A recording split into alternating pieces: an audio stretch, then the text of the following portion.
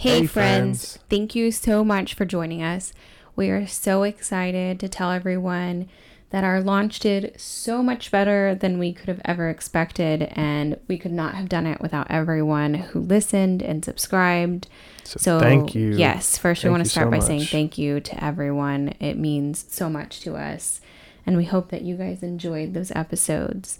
So we are one day before the election, and Randy and I wanted to really break down what we thought are the top 5 most important issues to voters in this election and what each candidate has stated or done about each of these issues. We really wanted to do a lot of research and make sure that we presented this to you in the most non-biased way as much as we could. We're sure that there are some of you who may not think that we're coming at this non-biased, and oh well.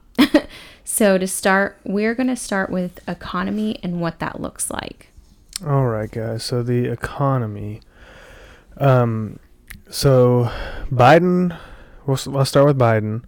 Biden wants to hike the corporate tax rate back up to 28%. This would make the United States less competitive on the international stage. It would also hurt workers who bear most of the burden of the corporate taxation via fewer jobs and lower wages. Biden would reinstate the individual mandate tax, a tax penalty that punished struggling families who couldn't afford health care with thousands of dollars in additional taxes, which we will go into when we talk about health care. Trump signed tax cuts and tax reform into law during his first term that helped juice the economy. If reelected, he would likely seek further tax relief, including a payroll tax cut, which would increase job growth and let workers take home more of their pay. Biden supports enacting California's anti-gig economy legislation on the national level, done in the name of labor rights, quote unquote. This would undermine or entirely destroy the tens of millions of jobs nationwide that provide people with flexible earning opportunities such as driving for Uber or freelance journalism. Trump, before the pandemic, sent the world into a tailspin. We had strong growth rates, incredibly low unemployment, and rising wages and household net worth. This was in part due to Trump's administration's economic policy. Biden supports a whopping $11 trillion in new federal spending over a decade. This will mean either higher taxes for all, or more likely massive levels of debt that endanger our economic stability and burden future generations.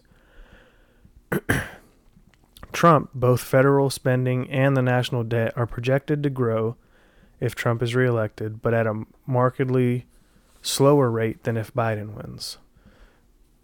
Biden wants to more than double the federal minimum wage at the exact time many businesses are struggling to keep their doors open. A recent study projected that this would kill 2 million jobs by the year 2027. Trump, arguably the best part of his economic platform, is all things he won't do. He's against socialized medicine, tax hikes, and job-killing regulations. Moving on to healthcare. According to Pew Research, it is the second most important issue to voters right behind economy. I mean, this has a direct effect on your life, so healthcare is and should be important. To start, we have the Affordable Care Act, also known as Obamacare. We are mentioning this point because Joe Biden has promised to expand on Obamacare, and when looking at Biden's plans, it is a step towards single-payer healthcare. This isn't surprising because Joe Biden's head of the Unity Task Force is Bernie Sanders, who is a huge advocate for Medicare for all. We have the Republican Party, who has always been against Obamacare, not because they do not want people to have health care, but because they believe it to be ineffective and unconstitutional. The individual mandate in Obamacare fined people for not having health insurance, but SCOTUS ruled in the National Federation of Independent Business versus Sebelius that the individual mandate is just a tax, so it is constitutional. And so, on a side note, with Amy Coney Barrett being confirmed and hearing that, your health care is on the line, This is because Amy Coney Barrett has made the comment that she disagrees with the ruling, so that this is why they're saying things like that. But this does not necessarily mean that she has the power or desire to decide to take away your health care because she disagrees with the constitutionality of a particular decision. But there is a case coming up after the election that Amy Coney Barrett will be sitting on that does have to do with the Affordable Care Act, where they will be deciding whether or not the penalty can be enforceable or not, and the constitutionality of it. So moving on, in 2017, Trump's Tax Cuts and Job Act eliminated the penalty of the individual mandate. Joe Biden says he wants to bring back the mandate and the penalty associated with it. The Center of Medicaid Services talks about how Obamacare did not actually solve the problems it set out to do. They say in an article, quote, "While Obama promised affordable health insurance for every American and even penalized those who refused to buy it, the law did nothing to control underlying costs. The very structure of the law, which imposed billions of dollars in new regulations, also led to higher and higher insurance premiums. As a result, when President Trump took office in 2017, average individual market health insurance premiums in states using healthcare.gov had already doubled when compared to 2013, the year before Obama's main regulations took effect. Average premiums went up another 26% in 2018. So this is basically saying also in their article that they stated in just 2 years from 2016 to 2018, unsubsidized enrollment declined by 2.5 million people, which was about a 40% drop. So unquote there. Moving on, you hear that Democrats say Republicans do not want you to have health care coverage. Republicans don't want you to be forced to have health care coverage that you do not want. Republicans did not want you to be fined for that. They don't think that forcing higher taxes to pay for Obamacare is a good idea. Republicans think the government does not need to be so involved in our health care. Democrats are wanting more federal involvement in the healthcare system and more of Obamacare, and what many Democrats are asking for is Medicare for all. This is not to be confused with healthcare for all, which would mean that there would be a mix of private insurers and public options. Medicare for all means we are all on Medicare. No choice, no more private health insurance provided by your employer. We are all on government-funded healthcare. And I should note that while Joe Biden has not publicly endorsed Medicare for all, it should be noted that his healthcare plan was crafted by Bernie Sanders, who is for Medicare for all. And also, according to Biden's plan, illegal immigrants can be covered by the taxpayer-funded government health plan that he is a part of and working on for his campaign. Americans are concerned about high costs. Americans like the guarantee of pre-existing condition coverage. Most Americans do like their plan, and they don't want to be thrown off their plan and forced into a government plan, but they do want to be able to afford things like insulin, which we know is cheaper in other countries. Americans also want to be a leading place of medical innovation as it is now. The Trump administration wants people to be covered, but they want people to have more options, not fewer. Trump issued an executive order last year to improve health care for U.S. seniors, looking to provide expanded access, more providers, monetary saving, entitlement reform, and essentially putting more power in the hands of seniors. I think it needs to be noted that Republicans believe in competition. They believe in working with the free market. They believe giving you more options. They do not believe in taking away all of your public options or not want people to be covered. They just don't want the taxpayers to pay for healthcare coverage that is not actually effective and possibly lower the quality of care in hospitals. All right, so now, Second Amendment. Once again, all this information that we're giving you guys is pulled straight off of either each candidate's personal webpage or things that they've actually said. We did a lot of research on getting all this information to give it to you guys from a non-biased point of view, which is not gonna lie, it's kind of difficult for us to just give you guys this information because Yeah, it's really difficult. this is So if we sound like a robot, it's because we're trying really hard to just give you the information. We don't want to kind of give you like our opinion on it. Yeah, like we said in the first episode, we want to come at everything with facts and be very fact driven. So this, for us, we want to present everybody with information and allow you to decide, for you to be the free thinkers and think for yourself. Especially on this episode, we have no problem, expressing our opinions, but on this one, it's all about the facts. So, Second Amendment. I'm going to start with Biden's policies from his campaign website, and then we're going to go into Trump's policies from his website as well. So Biden, he said he wants to regulate possession of existing assault weapons under the National Firearms Act. Currently, the National Firearms Act requires individuals possessing machine guns, silencers, and short-barreled rifles to undergo a background check and register those weapons with the Bureau of Alcohol, Tobacco, and Firearms and Explosives. Due to these requirements, such weapons are rarely used in crimes. As President Biden will pursue legislation to regulate the possession of existing assault weapons under the National Firearms Act. Okay, and just a reminder, what Randy is reading is directly word for word from Joe Biden's vision off of his website.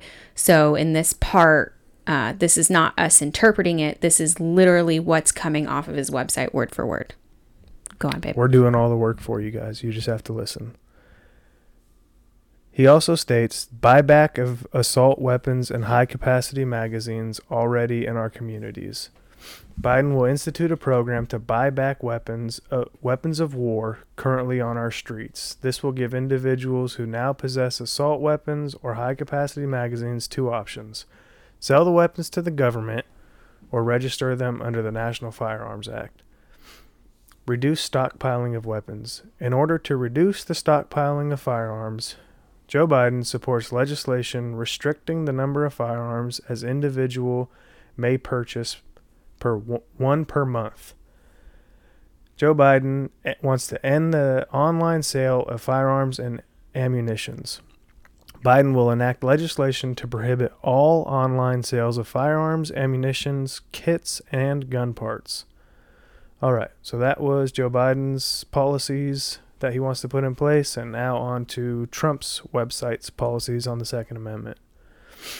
Trump wants to defend the rights of law-abiding gun owners. Gun and magazine bans are a total failure. That's been proven every time it's been tried. Opponents of gun rights try to come up with the scary-sounding phrases like assault weapons, military-style weapons, and high-capacity magazines to confuse people. What they're really talking about are popular semi-automatic rifles and standard magazines that are owned by tens of millions of Americans. Law-abiding people should be allowed to own the firearm of their choice. The government has no business dictating what types of firearms good, honest people are allowed to own. Military bases and recruiting centers. Banning our military from carrying firearms on bases and at recruiting centers is ridiculous. We train our military how to safely and responsibly use firearms, but our current policies leave them defenseless. To make America great again, we need a strong military. To have a strong military, we need to allow them to defend themselves. Fix our broken mental health system. Let's be clear about this. Our mental health system is broken. It needs to be fixed. Too many politicians have ignored this problem for far too long. All of the tragic mass murders that occurred in the past several years have something in common. There were red flags that were ignored. We cannot allow that to continue. We need to expand treatment programs because most people with mental health problems aren't violent. They just need help. But for those who are violent, a danger to themselves or others, we need to get them off the street before they can terrorize our communities. This is just common sense. And why does this matter to law-abiding gun owners? Once again, because they get blamed for anti-gun politicians, gun control groups, and the media for the acts of a deranged madman. When one of these tragedies occurs, we can count on two things. One, the opponents of gun rights will immediately exploit it to push their political agenda, and 2, that none of these so-called solutions would have prevented the tragedy in the first place. They've even admitted it. We need real solutions to address real problems, not grandstanding or political agendas. And lastly, enforce the laws on the books. We need to get serious about prosecuting violent criminals. We need to bring back and expand programs like Project Exile and get gang members and drug dealers off the street. When we do, crime will go down and our cities and communities will be a safer place to live. Moving on to education. We're first going to list some points that each candidate has done or said that they will do, and then we'll discuss what that looks like comparing them to each other. Starting with Donald Trump. Donald Trump has or aims to streamline FAFSA, reduce the federal work study program, and the public service loan forgiveness program, replace 5 repayment plans with a single plan, loan forgiveness after 15 years of income-based repayment, forgave student debt for permanently disabled U.S. military veterans, increased funds to support school choice, expand charter schools, cut funding for underperforming after-school and teacher development programs, reduce federal authority over state K-12 education. Joe Biden wants free 4-year college for students with family incomes up to $125,000.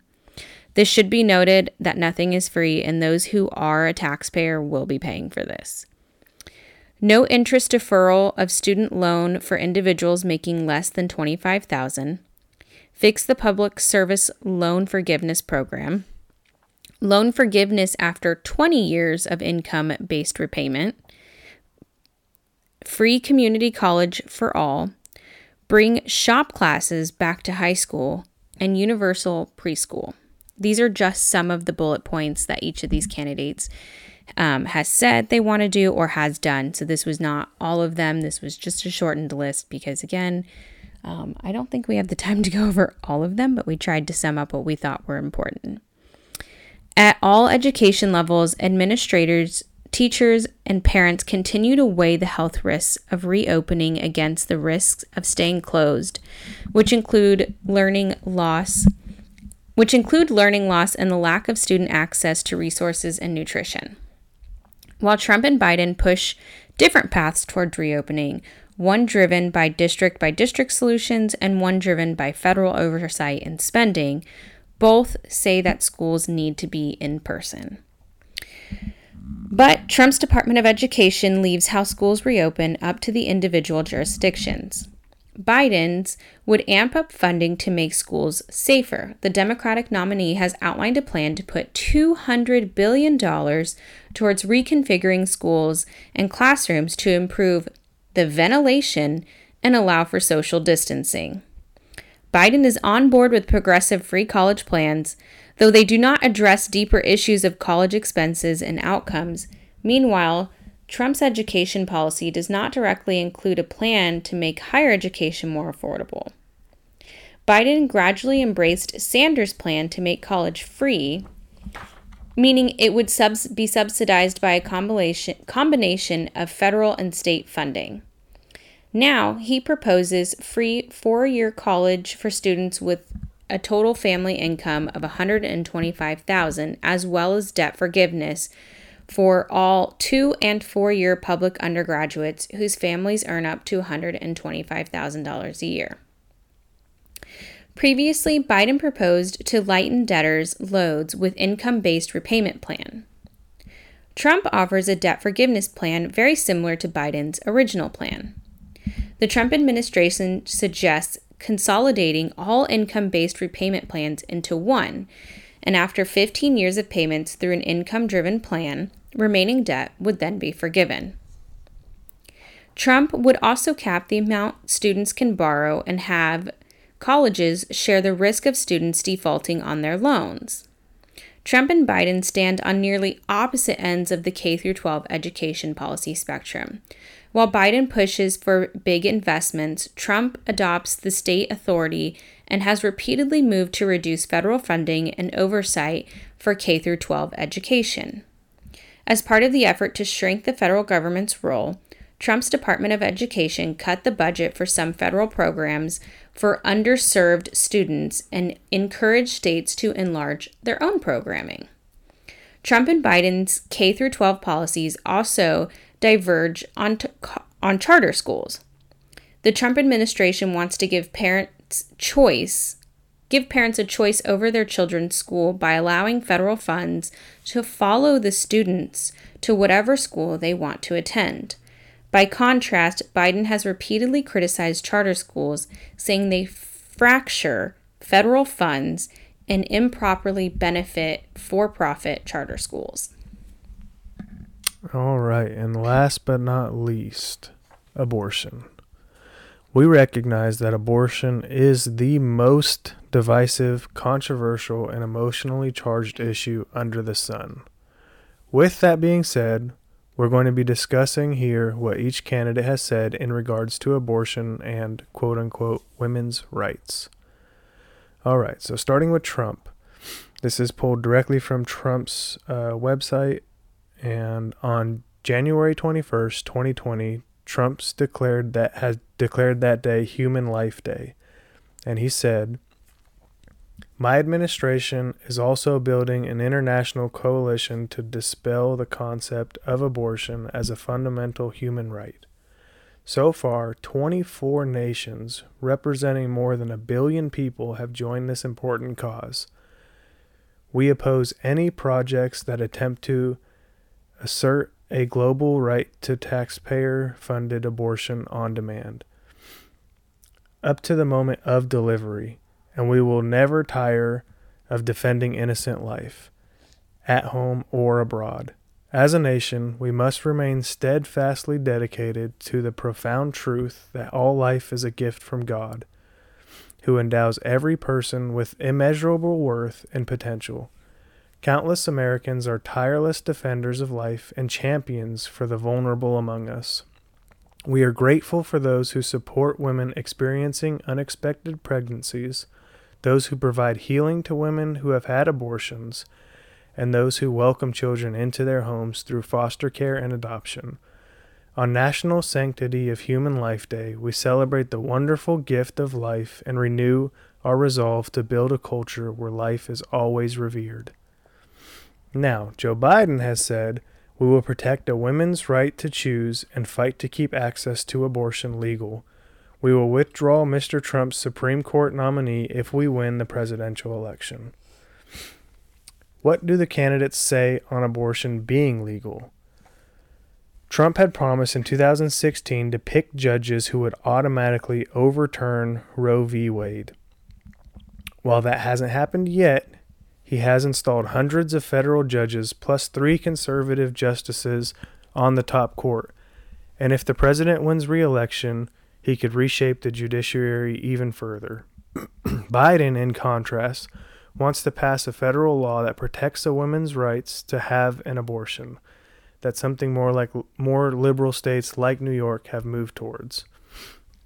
What about federal funding for abortion? Trump has certainly delivered on his promise to curtail federal funding for abortions. Biden has pledged to rescind that so-called global gag rule in his agenda for women. He has also expressed support for repealing the Hyde Amendment, which blocks taxpayer money from being used for abortions. So, from economy, healthcare, the Second Amendment, education, and abortion, we have given you the 5 main key issues that we think voters will take into consideration this election. We really hope for those of you who were still on the fence about who to vote for, that these 5 issues may have given you just a little more insight and helped you decide. Please, if you haven't done so already, do the research yourself. Go and look up the candidates, compare them, compare what you think, what you believe, what you would like to see, and make that decision. It's definitely better to do the research based on the actual facts, not opinion pieces. Yes, it's really hard not to, anytime you search anything, whether it's Joe Biden, Trump, I will say it's a little bit more tricky with Trump. I don't think that's any hidden secret, but a lot of opinion journalism is out there, and it's force fed to you as soon as you search it on Google. You've got to do the work. So please, if you haven't done so, go and do that. Be informed when you go to that voting booth. And that's not just on these candidates. Look at the props that are, that are being put up where you're at. I know Colorado right now is facing prop, I believe it's 115, which you want to say yes to if you're from Colorado. And I know there's a lot more out there. There's props in California that I know that are super important. So make sure you guys are looking up those before you go to the booth, because those are on there as well. So please do that. Make sure your vote counts. If you haven't voted already, we hope that this information just helped you, and that you can go to the polls and have a little bit more insight. If you did already vote, hopefully that this information just kind of helped further your reasoning on why you voted for who you voted for. So with that being said, that's all for today, guys. We hope you have a great rest of your day, and we will see you guys next week. Bye.